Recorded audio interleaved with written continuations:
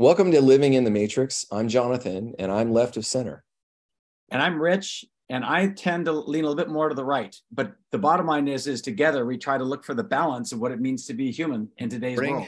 And welcome everybody, Living in the Matrix. I'm Jonathan. This is Rich. Say hello, Rich. Hey everybody, excited to be back, and believe it or not, I think we've got 3 podcasts this week, but I'm most excited to chat with Nick, believe it or not. So great to be back. We've had a lot of topics, Nick, on living in the matrix, and it has to deal with um, who are people that we can interact with that actually are living outside the status quo. Even we started with the premise: are we in a simulation? Right? We're in a postmodern world. Who knows what is up, what's down? And we started with that kind of thing because sometimes it does feel like we're in a simulation, right? When you look at two people looking at the same exact idea and it's a completely different viewpoint. And a lot of the folks we've ended up noticing is that it's a lot of people who are really trying to help others out, right? People who have dealt with meditation, and people who have done biohacking and fasting and stuff like that. Other folks who are Christian evangelicals, right? So universalists, right? So people who are outside of the traditional status quo. And I think you've come from maybe a somewhat Christian of a background. I think we talked about that a long time ago. But what I've noticed is that we're moving towards people who are also doing business. So we recently had a recruiter on. We had somebody who I've worked with at LinkedIn who's developed a new business for longevity, right? An app and a program where you can get better. And I think one of the cool things that I noticed about your post recently is about how do we help with businesses and communities and things like this. And just to do a quick introduction for our listeners is Nick has just spent his whole life trying to take care of others vis-a-vis just the goodness of his heart or how it works with business. So, I mean, what in your teens, you started working with 5 and 6 year olds that were in underdeveloped, neighborhoods. I think in your teens, you started helping with high schoolers and teenagers. In your 20s, you started doing additional stuff. You started working with the Milken Institute as one of 300 people. The way we met, of course, is you'd already developed your own app, which was called Here on Biz, which was totally cool. And for everybody who loves LinkedIn, this was an app where you'd actually fly into a new town and you'd open up the app and you'd see a group of people in your community that might have like-minded interests. And so that's what got me meeting Nick. And of course, I can't ignore the fact that you set me and one of my colleagues up with Gavin Newsom for a chat, in San Francisco at the Some of Our Tea Lounge. So just wanted to make this introduction. And obviously, I'm going to let you talk about your new book that's coming out, the Innovation Collective, and why the kinds of conversations we're having today are so critical in terms of the landscape of the United States, right? We're in a tough situation. There's a lot of pain, suffering, loneliness, suicide. There's a lot of bleak stuff out there. And we're here to dig in, find out how we can heal ourselves, how we can heal our families and with the community. How can we make the nation, a more prosperous place, right? So how's that sound for an introduction? It's awesome. I super appreciate it. And it's fun to see you again and connect this way, kind of exploring our connection, but also with an audience and one of your friends. It's fun for me. So I do appreciate having me on. And the premise of the podcast of living in the matrix or kind of getting outside of it, always love the movie. Most people who see it, I don't know. I can't think of a single person who's seen the Matrix that's like, it was a garbage movie. Agreed. Yeah. And I think it's because it does speak to something in us that, we might be right. We might be wrong. But that I think the one thing that we know is a big capital T truth, not like a little t truth. A big capital T truth is that we all know that there's an optimal version of ourselves that we haven't yet unlocked. And I think that's something that Matrix plays with, is this idea that what's holding us back? Is it me? Is it a system? Is it both? Can I break through? And so I love the idea of a podcast that kind of dances with that big capital T truth and then allows for a lot of people to display their little T truth of like, here's what I think, because, I jokingly say a lot of people have their theories on what happens after we die. And some people are emphatic that this is what heaven is like. And the only thing we know is that post-death, it's binary. Either it's nothing or it is ecstatic. And that's it. That's all we know. It's going to be one or the other. So fun podcast for sure. Yeah. And to maybe to give a little more color on my background for people too, Yeah. to kind of fill in some of those gaps. My early years were really built around my mom has a big heart, and she kind of makes Mary Poppins look like an asshole.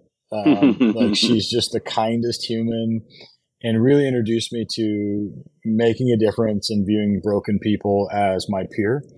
And so those are my friends as a kid, and worked with kids who were wards of the state, like you mentioned, worked with schools and churches doing leadership development, built 3 different mobile technology companies.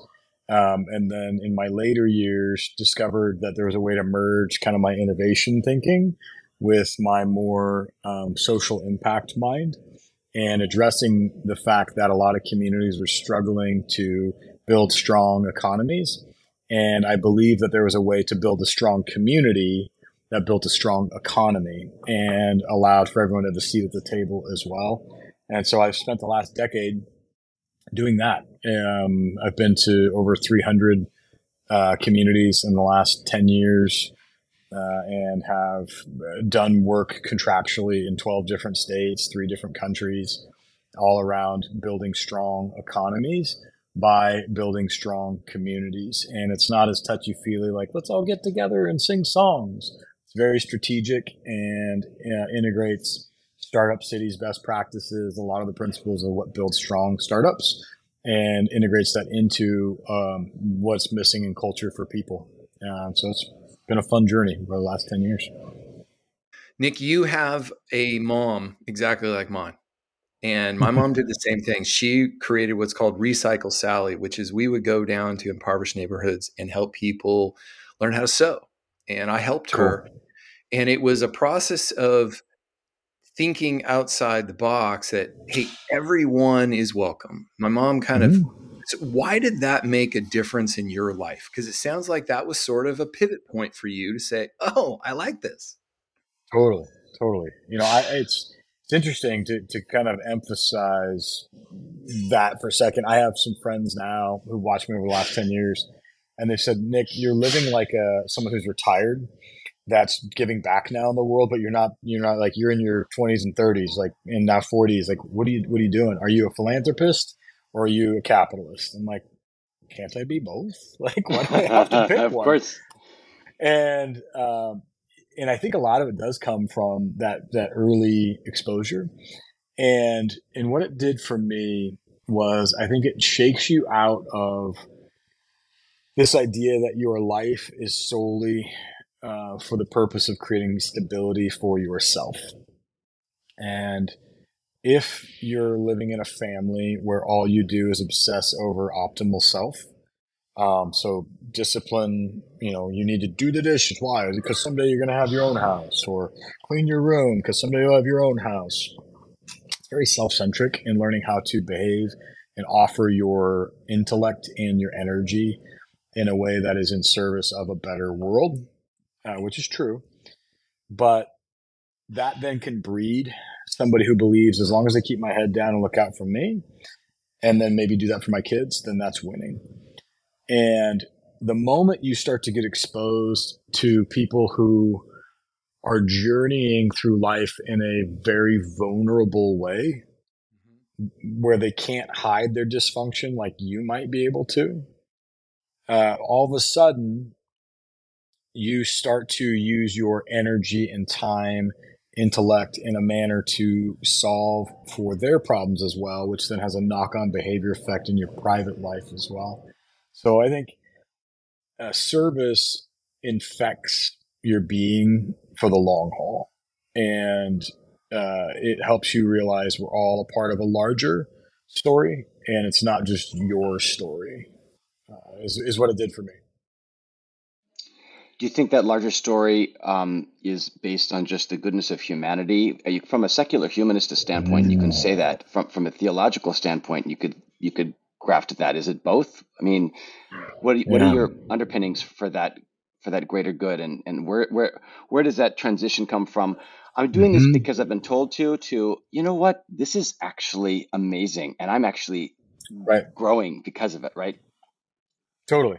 So it's a great question. So the personal answer is, in my younger years, I acted in a manner to do service because there was this force energy that I think thought I was special, expected it out of me. And so it was like, that's what I do. Because, you'd read these stories in the Bible, and I actually took it serious. I grew up going to a private Christian school and was kind of like a religious mutt. We went to anything from like trumpets and flag dancing to like pews and a bunch of senior citizens and everything in between. So kind of saw my gamut of the Christian faith expressed in many different flavors. And I think originally I kind of acted out that service. One was like, I didn't want to, get left behind. I mean, you hear about like the rapture and people want to scare you. And you're like, as a kid, you walk around the house and all of a sudden you can't find mom or dad or your sister or the dog. And you're like, shit, I've been left behind. And then, all of a sudden you see a neighbor and you're like, oh shit, them too. And then you find your mom and you're like, okay, I'm safe. Mom's here. Dad, if dad was here, we might have some problems still. So I think a lot of it came out of a fear and a framework that was just kind of thrust upon me. So the larger story, as I've grown up and matured,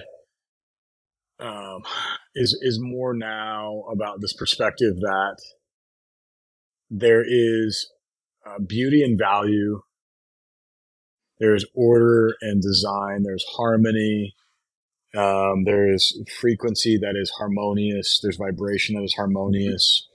And when you dance in that harmony with another person, it's not about economic status or social status or political preference or anything else, but there's just a co-creation of beauty and value together.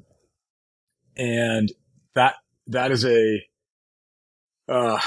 maybe a humanistic way to say a very trite religious phrase, which is, your will be done on earth as it is in heaven.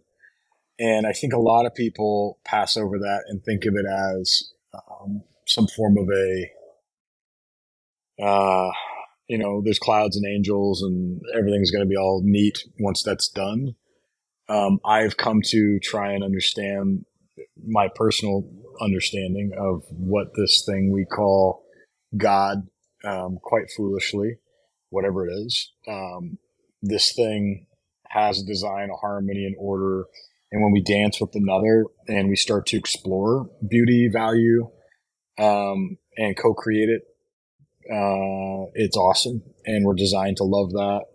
And so I think the larger meta story is about doing alchemy with humans and with the earth, and casting spells with our minds and our hands to create more harmony. And when we do that, it is inherently co-creative. So you can't really do it in a silo, because I need other people from under that level of alchemy. And that then creates mission and purpose and passion and pride and self. So what comes out the other side, do we all end up in heaven holding hands, singing songs? I don't know. But that's not really the point, is it? Because you're touching on things that I've experienced. Is when you see the capacity to affect another life, you realize there's more to just being a human than the selfish act. What you're doing is you're saying, "Oh, I'm going to co-create, so I'm going to include that inclusion." That's an experience. It's not just an idea. You must have experienced something that says, "I really like this." What was that? Yeah. It's a great question. Experiencements that I really like this. I think at the earliest age, it would have been having a role model, which is like another person's mom, who saw value in me and asked me to come work at her summer camp for kids who are wards of the state, and said, you would make a good mentor. Would you come work for me? And this is when I was like in middle school or late elementary. And I got to work with kids who were 5, kindergartners that were wards of the state. And through that, just simply was a role model mentor, would like play with these kids and help serve meals. I wasn't like a disciplinarian to these children at that age. And I think through that, there was a sense of, I was asked to do something, I got compensated financially for it, and I was able to provide a positive experience for another that arguably was someone coming from a position of less than me because they didn't have parents, and I did, so I can say that emphatically that they had less than me. And so I think in that you have a positive resonant experience. You're like, oh, that's cool. And to maybe make a weird jump, there's a fascinating book that's called Origins of Virtue. And it looks at why are humans virtuous. And there's also another one that's fun called Road to Character. Is another great book that you would think both have a very different path based on the title. Not at all. Road to Character is basically about really awesome human beings who are flaming pieces of shit at different points in their life, and helps you really go, huh, apparently how do we get to that character point? And like, we can still have an impact, and it's beautiful. The other one, Origins of Virtue, is more about bugs, germs, and plants, and how they cooperate and why, and then takes a bigger macro view at the human condition and makes you start to ask the question of, why do we cooperate? How much of this is self-preservation? How much of this is self-service? And so I still don't have real answers to that, but what I do know is, to come back to what you were saying, Jonathan, is I do believe we are created to create, and when we embrace our birthright as a creator to create value and beauty in service of the world, then it's fun. Hard stop. And I'm happier. I have more purpose. I have more pride. I have more passion. And maybe it's in my self-preservation, self-interest, but damn it, it's also good for the world, I think. And if it is a simulation, I prefer that lie than another one.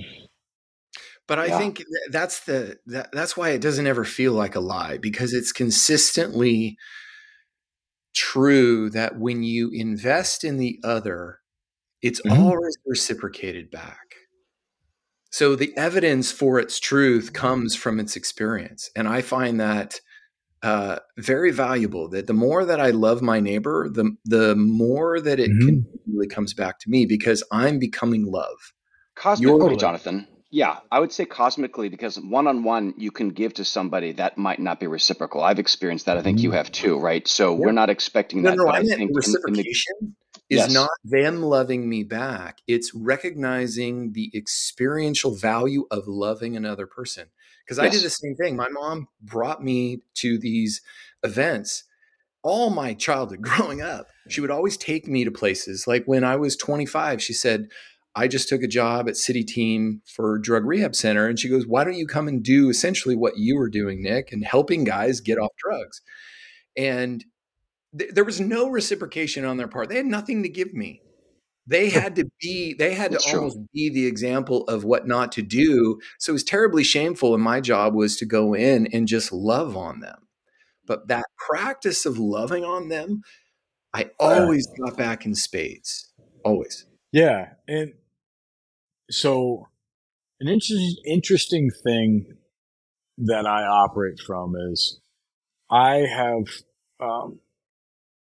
stopped trying to hold on to what I know to be true, and I try and operate from a place of what I believe to be true.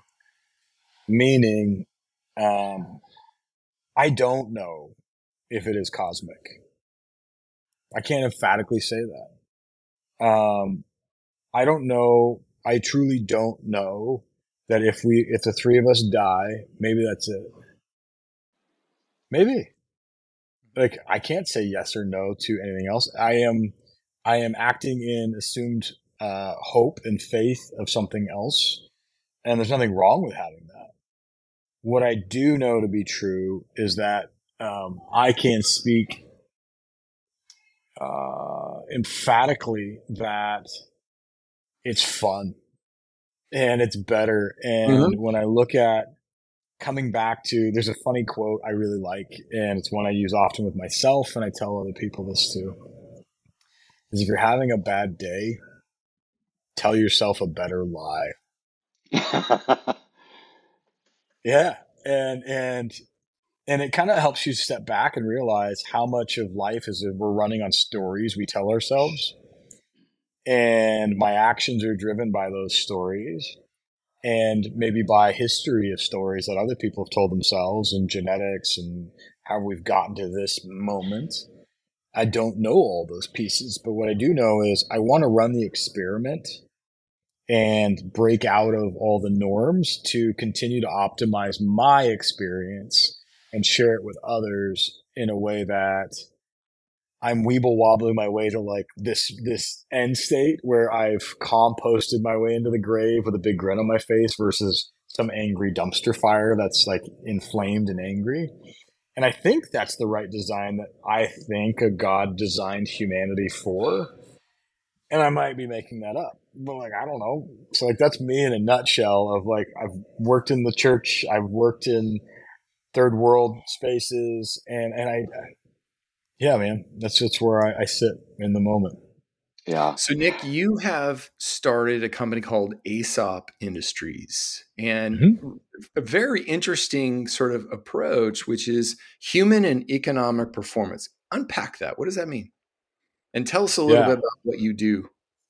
Totally. So Aesop Industries, Aesop's Fables, are these like meaty little stories that stick with you, and if you chew on them, can lead you to living a better life.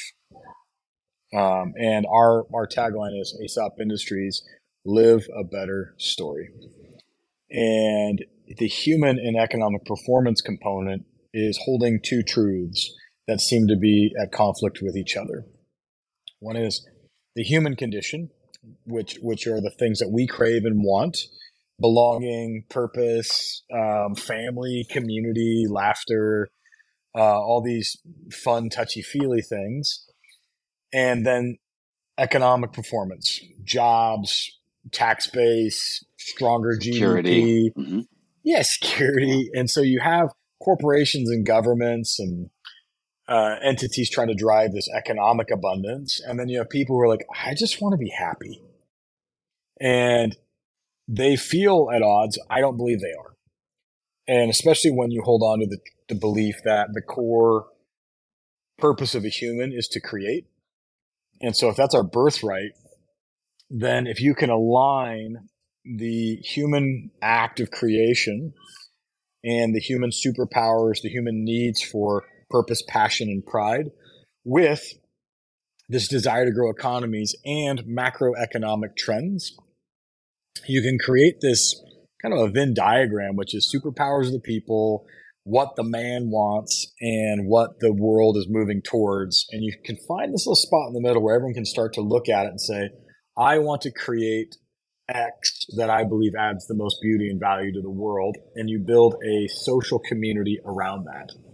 So as a company, Aesop Industries, we intake what a client wants, typically government, family office, real estate developer, or a corporation. And what they typically want is better tax base, more employees, a more occupied campus, a resilient community, whatever. And they're spending billions and billions of dollars on these things. Often their approach to retaining people or to driving occupancy is trite. And a good example, most real estate developers put up these cliche posters that say, work, live, play, and have a picture of a Mm-hmm. pool and someone playing Balance. volleyball or someone holding hands on a beach. So what are they doing? They're tricking you. They're like, if you live here, you'll have great chest hair and can play volleyball, and some girl will want to hold your hand and you can drink wine. And so then people sign up for that, and then like they still have man boobs and like one chest hair out the front, and they're like, it didn't work. And so what we realized was what people really want and are paying a ridiculously high price.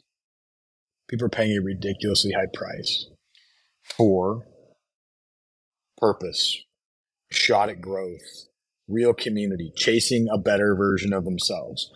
I find the phenomenon of what Silicon Valley is/was bonkers.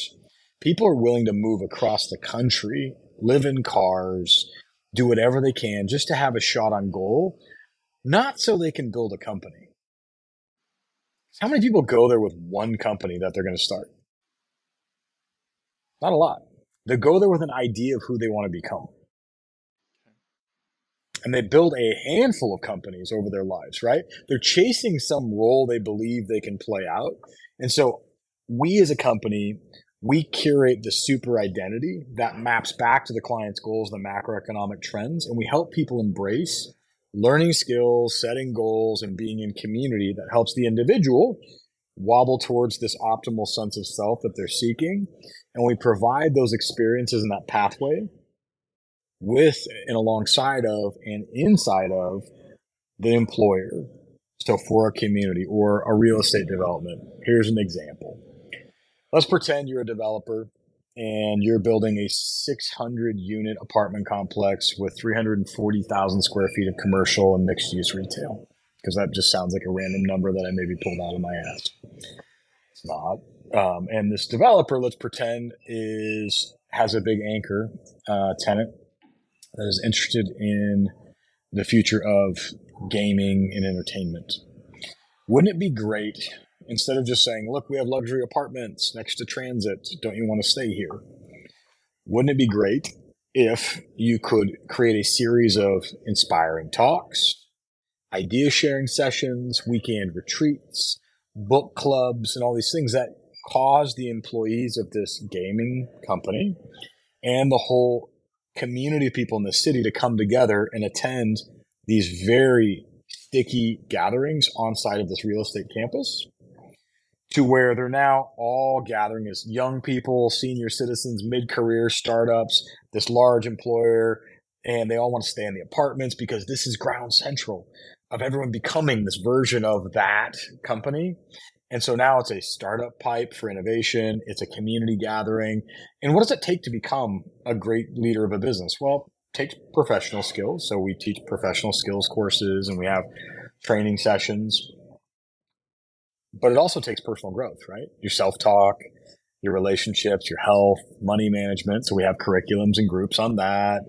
And so we build out this whole, kind of like a coaching platform around a vertical, but the campus and the culture of the people, that becomes the coach. So what we do is we deploy that for cities, for real estate developers, for companies to solve their problem. Sounds complex, and it is in some ways, but it's actually pretty stinking simple too. In the example of a company where you've got this, it's brilliant, right? Because you've got this idea of WeWork, but it's on steroids, because the idea of WeWork was, oh, we have cucumber water, we have these really cool Wi-Fi speeds and stuff like that, but they missed the whole point of community. Everybody was doing their own thing. They were showing up in their own cube or not in their cube, right?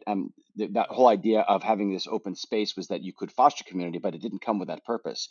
So how do you overcome the WeWork kind of issue? And let's say you are a company, not a real estate developer, and you really want to develop that pipeline. Jonathan also is in UX, right? So his Cool. pipeline of design thinking, those kinds of things to create that new experience is amazing. How do you inculcate even the pipeline of candidates, right? That would be a good fit, almost, because you could have a wide funnel, but how many of those folks would actually be successful in actually fostering this community? Is there a personality kind of type that would actually be beneficial? All these kinds of things. Help me Sure. out, flesh that out. Yeah, it's a great question. I think so. first and foremost, you asked the question about personality types. The personality type that we target in our experiences is an individual who is seeking something better and something more. So there are some individuals who think like, I'm fine. Oh, okay. We might be able to provide you like a nice office and like some fun social settings and buzz around you, or like maybe this campus is cool for you because there's energy there. There's those people. But the people we typically see are ones who are mid-career, maybe they're making a lot of money, but they're still longing for something more or something better. And we provide them with the structure to get them there. So then to the next question of like, what's the differentiator between like a WeWork that failed and a system that we've designed? The main differentiator is it's I would argue two things. One, we're not looking at attracting you because the TI is great and it's the cucumber water. We're looking at providing you with two primary things. One is a strategy that unlocks your progress and journey. So it's a very structured experience. Think of it more as a pathway and less of an identity. Because like just saying, that you're fancy doesn't mean you're fancy, right? Like you can't bippity boppity boop your way to meaningful community. You have to actually structure a pathway to get you there. So when someone onboards into our communities, it's a whole process of you declaring key things, having audits, attending, multi-day leadership summits. I mean, we just had one of my favorite authors and a guy running $100 million fund. New York Times bestselling author and a dude running $100 million venture fund in one of our communities for 2 days. And when he's here, we do a pitch day on the first night when these guys are here. But the pitch day isn't a standard pitch day. It's called show and tell. And show and tell is just that. It's people showing off projects they've been working on that they love. And it's songs, it's hardware, it's software, it's people showing prototypes, it's people talking about a book they are writing. And so there's VCs in the room, like, he knows me, and he's like, this is different. And yet he's finding deals he wants to do, and he's intrigued, but also getting to see someone's film that they're working on. Then the next day, they do storytelling around 2 lessons in life and 2 lessons in business each in an interactive forum. And so these individuals share their story and then a story about life that taught them a deep and meaningful lesson in life. They're transferring principles. And these are legends. These aren't nobodies. I mean, these are legit. Seth Godin thinks one of these guys hung the moon. The other guy, Paul Allen, tapped him to run and design the whole innovation systems for the Seattle area. This is Paul Allen of Microsoft. Of course, yeah. Yeah, and these two come in and they deliver these stories and lessons. After they've done that, we then gather and we have a feast. And around this feast, everyone stands up and declares what they're inspired by, what they want to create over the next 3 months, what they want the community to hold them accountable to, and which pathway they choose. They choose one of the 4 different leadership pathways. And there's a book club with a curriculum we've designed, a personal growth group with a curriculum we've designed, a skill sprint where you learn new skills in support of a community that's just designed to keep you accountable with a curriculum we've designed. Then there's also a venture studio where you work on your idea to prepare it for the next show and tells, and you get your idea and you go through the lean business model canvas with the curriculum we've designed.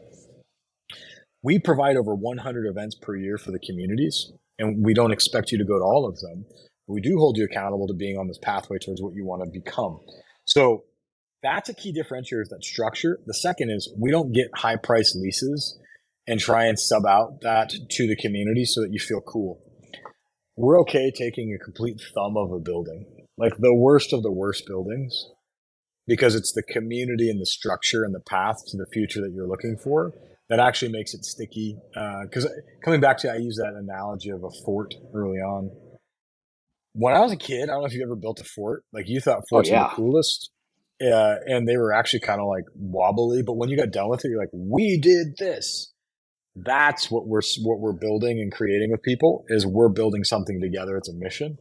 So that's our big differentiator from like a WeWork. And employers can bring us in to design the same culture for their employees and their contractors, the friends and family of the employees as well. And that's been a really successful model for retention and activation of their employees. Nick, let me ask you a question, because we were talking to Lori last week on our podcast about this, and I want to bring it up with you because I think you live at the intersection of this question. Communities, when they gather together in this idea of creating an idea that everybody can buy into, and how is that different? Because most corporations that are operating have what's called shareholder value. They want to increase shareholder value, ultimately at the expense of employees and people participating. Sometimes, yeah. Your mode is very different. And how do you respond to people who think, but at the end of the day, it's just about shareholder value. And that's all that we really want to do. 100%. That creates this incredible imbalance of the community. Yep. How would you respond to all that? No, it's an incredible question. And I've seen a lot of companies go astray with stakeholder versus shareholder, and they need to drive profit and fiduciary responsibility. And so we have a process that we call the realignment theory. And the realignment theory kind of comes down to this belief that people are really happy when they can set goals that they believe in of, hey, I want to go work on this thing with agency. It's going to add beauty and value to the world. Then they have a system where they can learn skills in service of those goals and teach skills to others in service of their goals as a part of a larger community that enables that and inspiration and education experiences. So you now have this, those are the three things, like goals, growth, and gatherings. That's kind of like our like the three. Cool. But most people are kind of garbage at setting goals, let's be frank. They don't know what they really want to go and do. That's why the number one aspiration of a Gen Z, 12 to 27-year-olds, is to be an influencer. And we want to dunk on that gen, but let's be frank, the generation before it was to be a musician and a hip hop star. The generation before that, it was I want to be a professional athlete. That's what I wanted to be, right? And then I realized when I was like a junior, I'm like, this is not going to work out. And so as much as we dunk on those gens, it's just we expose people to bad things so they have bad dreams. So we need to help people dreams that are aligned with this shareholder. Now, it can feel super manipulative if you're like, hey guys, dream about how to make us make more profit. Okay, that's weird. But a company has like a North Star, right? They have like an industry, they have a roadmap of innovation, and they have kind of an area that they're going to move in. And that maps to specific needs they have to get themselves there, right? So it might be, well, we need more people who are learning these skills that can help us build this part of our company. Okay, so I could go to those people like, learn this skill. They'd be like, screw you. Like what? Just so they can make more money, right? Or you could look at why do they need this skill and what are they trying to get people to work on that's interesting? How does that then map to macroeconomic trends, like global trends of innovation and industry that are exponential technology markets? Because I bring up that third bucket, the macroeconomic trends, to the corporate innovation roadmap and the things that people are good at, right? They are the goals, growth, and gatherings. So if you can take the superpower of those people, like common trends and threads that they all share, the corporate vision of where they need to move, and the global trends where there's trillions of dollars to be made, and you can come up with a woven vision that says, all right, guys, here's that little positive core we can all focus on. And in this, there's a way to phrase this vertical or a focal point that the employer or the large company goes, oh, that scratches my itch. And that the macroeconomic trend goes, wait a second, this little community in this region is going to focus on that thing. That scratches our itch. We're interested to learn more. You're going to create a bunch of IP. And then you also then go to the community and say, hey guys, there's a global explosion happening here with trillions of dollars waiting for you. And these large employers who want to work with you. Now all of a sudden these people go, well, tell me more. And this is what it focuses on. And these are the areas. Do you guys want to chase this together and see if we can go shoot the moon? What you've effectively done is you've given people people don't care what they're working on. Most people don't. What people actually care about is, can they work on something that they believe adds real value to the world? Do they get to work with people they like and trust? Do they get to use skills that they believe are authentic to them? And do they get valued for their contribution? Hard stop. That's what people care about.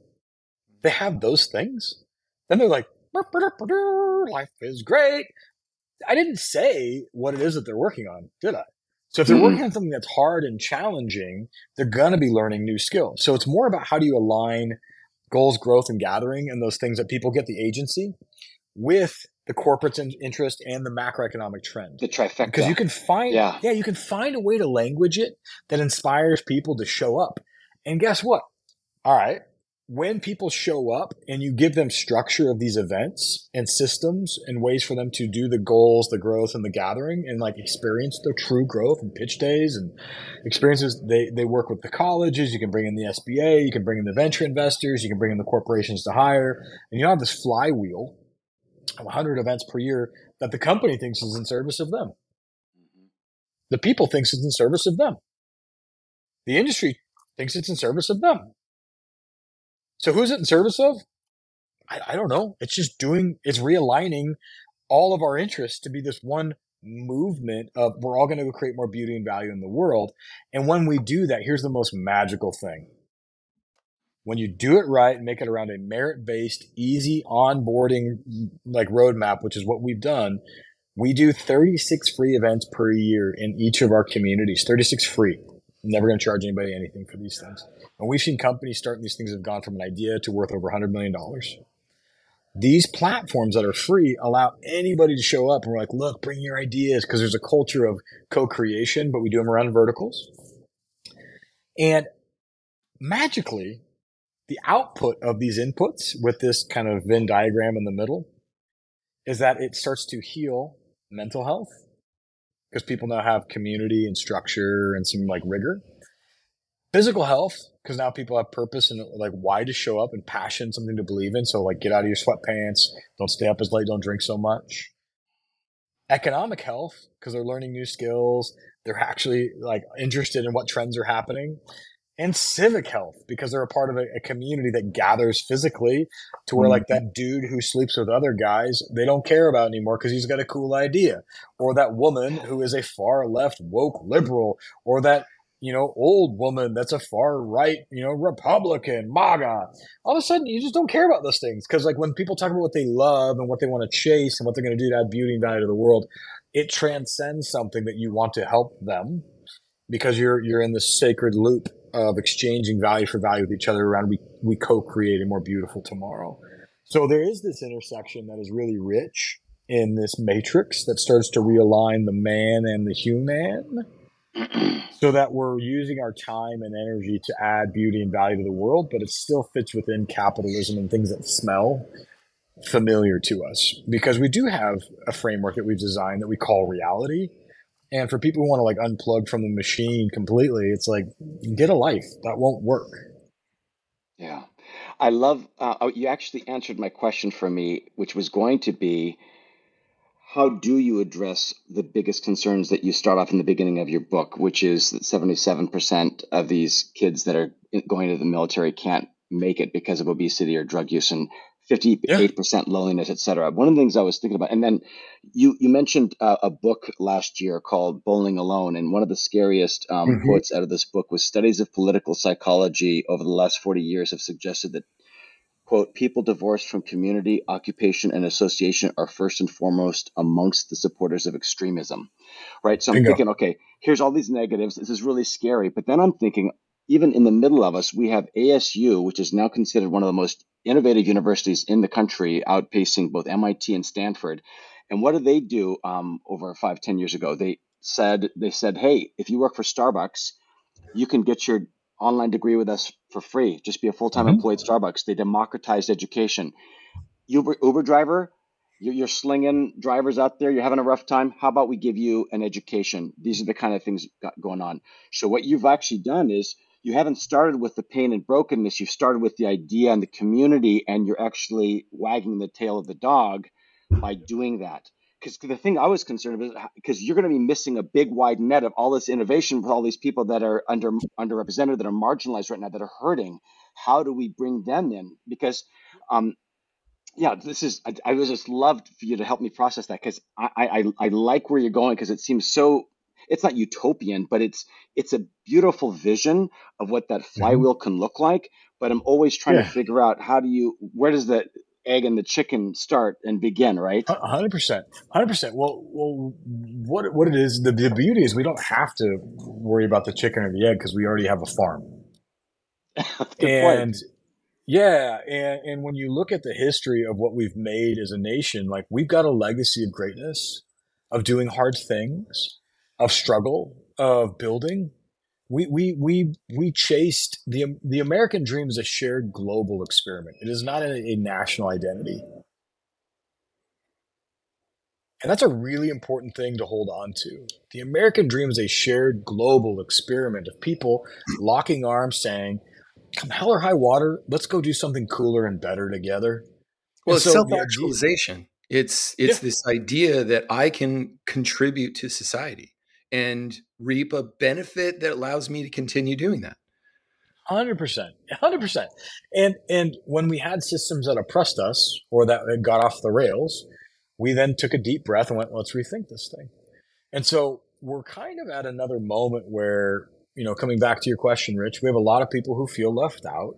Black and brown community being one. Look, there's super unjust things that have happened throughout history and society. The gay community being another. Yep, super unjust, awkwardness. You can continue down the list of different marginalized people groups who've often felt like they've been overlooked. And so we can look at the past and ask the question, like, well, how do we right these wrongs? How do we shine a brighter light on these people? Or a cooler idea would be, how do we just set a bigger table that is super wicked inspiring and that tells the stories of struggle and success and failure, that creates this loop of trust and discovery as the first principle, and create a social infrastructure and an economic infrastructure harmonized around this. So first step is help people discover who else has done this that looks like me, that I want to hear their story, that's local in my own town. And you don't make it about them as an identity and a gender. Instead, you make it about the story of someone who struggled. And you invite everybody. You get houses of worship, you get the United Way, you get the battered women's shelter, you get the K-12 high schools, you get the chamber, you get the Elks Club, you invite the Dems, you invite the Republicans, bring them all, come one, come all, the rich, the poor, the country club, bring them all to the table. Why? Because you're telling an inspiring story about someone in their own town. Guess what? People like that. That's why we watch TV. And so you create this night once a month where it's storytelling around a local person. You have free wine and beer. You get someone to sponsor it. Guess what? People like to have a beer. They like to have a glass of wine. It's a better date night. That then starts to then awaken people to go, I belong here. I have dreams too. And you start to help people dream again. The poor, the rich, the brown, the black, the white, the yellow, the red, the everybody under the sun. Cool. Next phase is then give them a forum where they can go from discover to dream. And dream is where you start to like marinate a bit after you've discovered, and you start to like spark the ideas with each other. And the dream state leads into then the design state. And so we have multiple experiences that fall into the dream and design category. The Coffee and Concepts is a fun one where it's multiple times a month where people gather just to talk about innovation breakthroughs and news around the vertical, but then they also share their ideas back and forth of what are you working on? Does anybody have a concept that they need feedback on? You see hands go up around the room. And in the real time in the room, you work on people's companies together. And so you start to design a plan, a path to get them there. And then we have high fidelity programs that get a little bit deeper into, you want to design the real steps. Cool. Go through the skill sprint, go through the lean business model canvas, go through the personal growth curriculum because you need to work on those things. So it's discover, dream, design, deliver. This is a tried and true process called appreciative inquiry.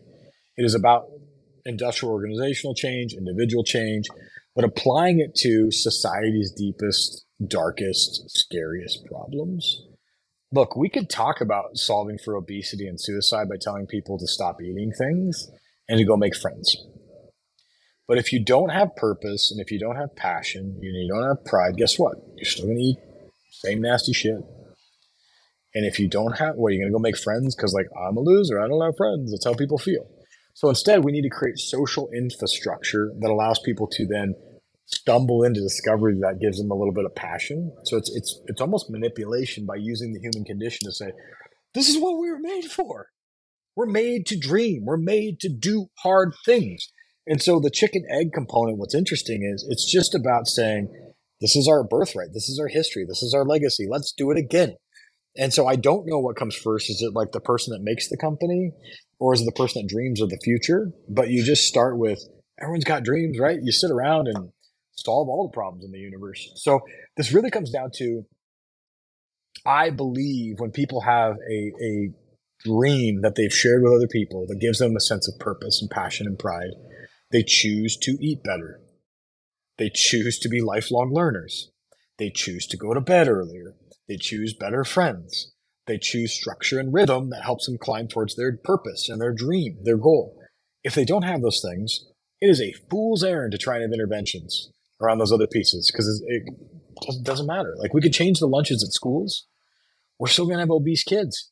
Because guess why?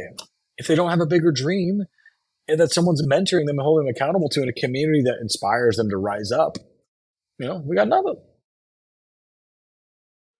Yeah, Jonathan and I have noticed that even the algorithm that you get on Instagram, if you surround yourself with great content, with uplifting, high vibrational stuff, it's going to get refed and repurposed, and you're going to end up being that same thing. So the same thing applies. You surround yourself with a community that maybe they're not all obese, but guess what? They're all recognizing everybody's differences, strengths and weaknesses, and what actual success looks like. Everybody's been broken. Everybody's had shitty freaking days, shitty weeks, shitty lives, gone through ups and downs, divorce, what have you, financial ruin, and yet they can come and they can talk about what better looks like, et cetera, et cetera. So yeah, Jonathan, go ahead. And it's garbage in, garbage out, like to that point of just really quick, is like, that's just a principle of society. And so if all we're doing is sucking up more YouTube, more Instagram, more Netflix, more Facebook, more Snapchat or TikTok or whatever, what is that doing for us when we look at the data on society that just is screaming for us to rip out of this quote unquote matrix, coming back to like the theme of this podcast?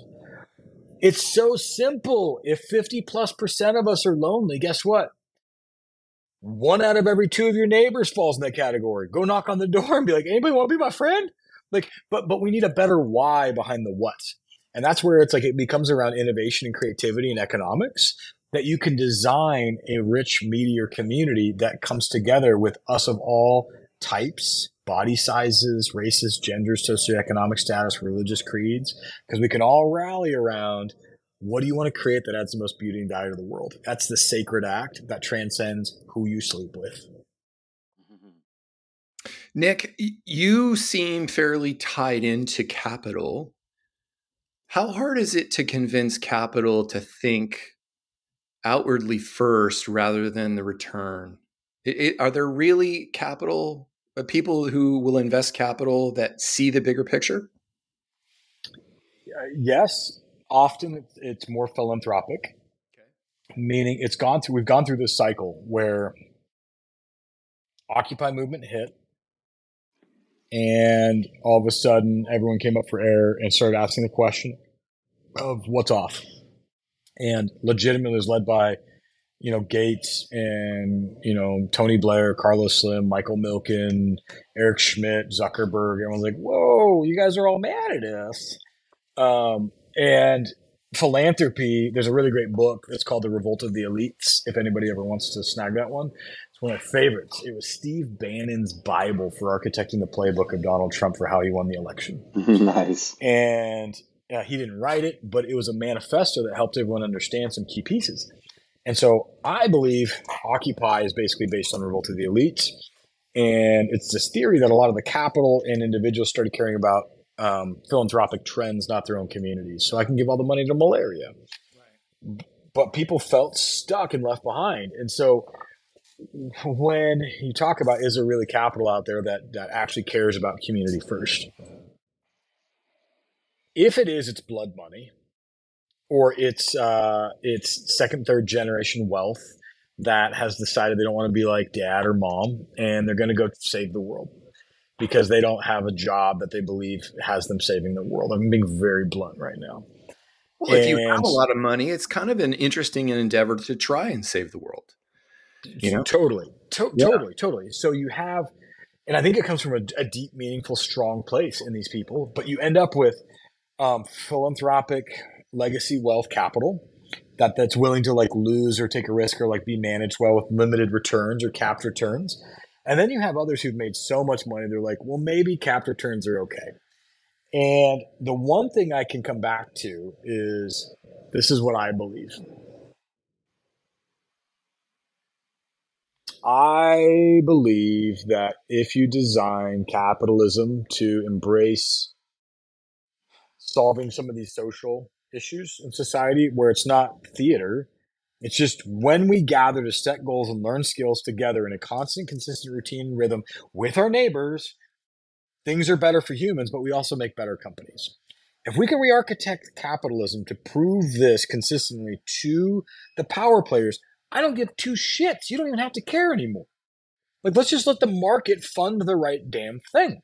Adam And Smith. I've seen it with my eyes. Like, we don't need theater. I don't need you to clean up the spill on aisle 3. I just need you to wake the fuck up that you're knocking over the bottle in aisle 3 and playing some myopic short-term capitalism games where you fire everybody from Johnson & Johnson and then rehire them as contractors so that the price looks great because you got rid of your employees.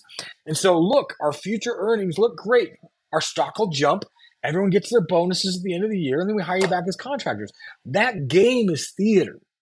And so we've played it for so long, we think that's the only way to win.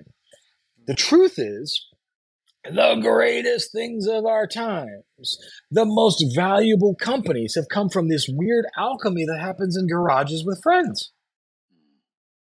So wake the fuck up, make more garages, fund more alchemy like that. And we think it can be some form of sheet music. It's not sheet music, it's jazz. And so the idea that we can sheet music the hell out of some form of economic output without acknowledging the fact that there is a human condition, let some jazz happen on the front end, and be the underwriter of that with a portion of that capital as a way to, sure, add some harmony to capitalism and then be ready to scale the stuff that's on its way up. I think venture capital is changing drastically. I think welfare will. Oh, absolutely. Also, I'm curious because I live in the middle of Silicon Valley with Sand Hill. I've been to Sand Hill hundreds of times. Right. For pitches and things. How is it changing? That's an intriguing statement. So, quite a few things. So, I believe venture capital is fundamentally on a shift where we have seen for like a 20-year period. You pump a company full of capital, you run it up, you take all the value out in the A, B, and C rounds, you do a DEF, screw these people over off of pride and ego, and then you take it public, it has a short-term spike, and then it crashes. And then some big firm buys it out again once it hit the skids, and they bring it in-house, and then they maybe spin it out again later. Yeah, that's been the cycle of innovation. It's silly, silly, silly. I think in this modern era, the loop is going to get tighter to where we're going to see more venture studios and early stage, less capital invested, get something to a technology's readiness level, like 1 or 2, and then it gets acquired. Similar to what an acqui-hire used to be, but instead of an acqui-hire, it's buying a product that is like to a point where it's like, we think we could scale this thing internally. And so it's acquisitions at a much earlier state versus buying something with a baked, like full revenue engine that you're like, we're going to buy this thing and take it to, 1,000. More experimentation there because here's the truth. Companies are laying off people in droves. It's happening all around us. Ugly. And it's not because, it's because of efficiencies. And like we're now in a world where we don't need as many people to do all the data intensive things that we used to. And so as we watch that, these companies will be able to have so much money that they become the ultimate VCs. The question is, do we tax them and get a universal basic income and everyone gets free money to stay at home? Or do we not do that, and when they get taxed to pay more welfare because a bunch of people aren't working, pretty much the same thing? Or do we re-architect society to have those who aren't employed inside of these high-scaling, high-growth utilities, which are what a lot of these companies are becoming, and do they then architect a shift in education, welfare, social security, earlier life things that we are doing project-based incentives to work on IP that these people are chasing? And so there's a re-architecture. I think it goes way beyond just venture capital, but into fundamental capitalism. That there's a way to re-architect capitalism and education and social security and welfare to break the mold of which we're stuck in But VC is going to hard stop be I think it is a risk in the middle of this game that it disappears from how we've known it. Wow. And we'll end up having these community rounds of local communities that support early stage IP with forms of grants and offsets. And you'll get things percolated to a certain level. And then these whales will have some form of a relationship in market that just goes comp, comp, comp, comp. And this gap here where we used to then scale things up, people played that game over the last decade for sure, last 20 years a bit. And they all kind of got burnt. Let's be honest, man. No one wants to invest in venture right now. I know 2 funds who are out raising that just stopped. I've seen that trends too, Jonathan. Yeah. Have you really? Yeah. And the other thing that kind of goes back to is going back to the root of building community and building these kinds of this flywheel. It goes against the forced DEI and ESG things that have been forced on people. Mm-hmm. Ray Fink says, well, sometimes we just got to force it on people. Well, guess what just happened last year, buddy? You just lost $3 trillion in assets in ESG. That's because you're trying to force this on people instead of grassroots, creative, co-creative inspiration, mm-hmm. owned by communities, right? And you're having now, I see what you're saying. You're seeing all these mini things kind of grow and get their funding as opposed to these 1 or 2 big, massive unicorns. And you're going to see a lot more repetition and a lot more scale and a lot more replication and a lot more innovation. It's almost like how AI has progressively gotten better and better. That is something you're onto. And on the ends of the whole DEI, ESG movement, I am much more interested in the idea of large corporations and the federal government and any of these key stakeholders saying, here's our big problems, like our very real ones. These are the big innovations we need done. Solve for these. And then this community being able to have clarity and optics into these projects and saying, I like that problem. I'm going to try and solve it by approaching it this way to ensure that I think it's going to add the most beauty and value to the world. And if this is a truly merit-based system where everyone is engaging with this database freely, now all of a sudden you have people engaging with learning skills that matter for the future roadmap, developing products that these groups can potentially commercialize and change the world with at high scale volume manufacturing, supply chain, logistics, brand, all the things they already do. And we start to have this better relationship between the masses. It's less theater. I mean, let's think about high schoolers. Why can't high schoolers just build and ship cool products and work on these things today? Because high schoolers are wicked smart, but instead we have them doing theater. They're doing theater work. I want my kids working on the roadmaps for the largest companies in the world, learning skills that actually make them applicable. So there's a whole push, in my opinion, that if we can rethink some of the philanthropy and the corporate development approaches, the CSR, corporate social responsibility, and the corp dev to become one stack, we now have a really compelling merit-based X prize for everybody to play that I've done some basic math on a few like fundamentals. I found a way to get $19,647 per person per year over the age of 15 into the pocket of every American until death, just based on some like slight adjustments around R&D and philanthropy. And if we could get the masses to gather as society to work on the innovation roadmap that all the key stakeholders need and want, and they own the IP as the masses and it has to be licensed or acquired, that's a fun rethink of the matrix. Amen. It is. Hey, it's 3:15. Do you have to get your son? I need. Yeah. I need to jump too. So let me close it out real quick. So Nick, this has been an absolutely amazing conversation. You're touching my heart, and I think a lot of our listeners will probably resonate with a lot of what you say, because at the end of the day, we want our communities to thrive. So I appreciate your message. So thank you. You're welcome. Thank you. Yeah. Only one question. We haven't done this for a long time. We used to ask each one of our podcast guests who their character in the Matrix would be next. So I'm going to ask you. I've already got somebody in mind. If you've got a quick moment, who would you be if you were in the Matrix? Oh, man. Isn't there a rabbit in there? There is a white rabbit. I'd be the white rabbit. That's a good one. I haven't heard that one yet. That is That's brand awesome. new, yeah.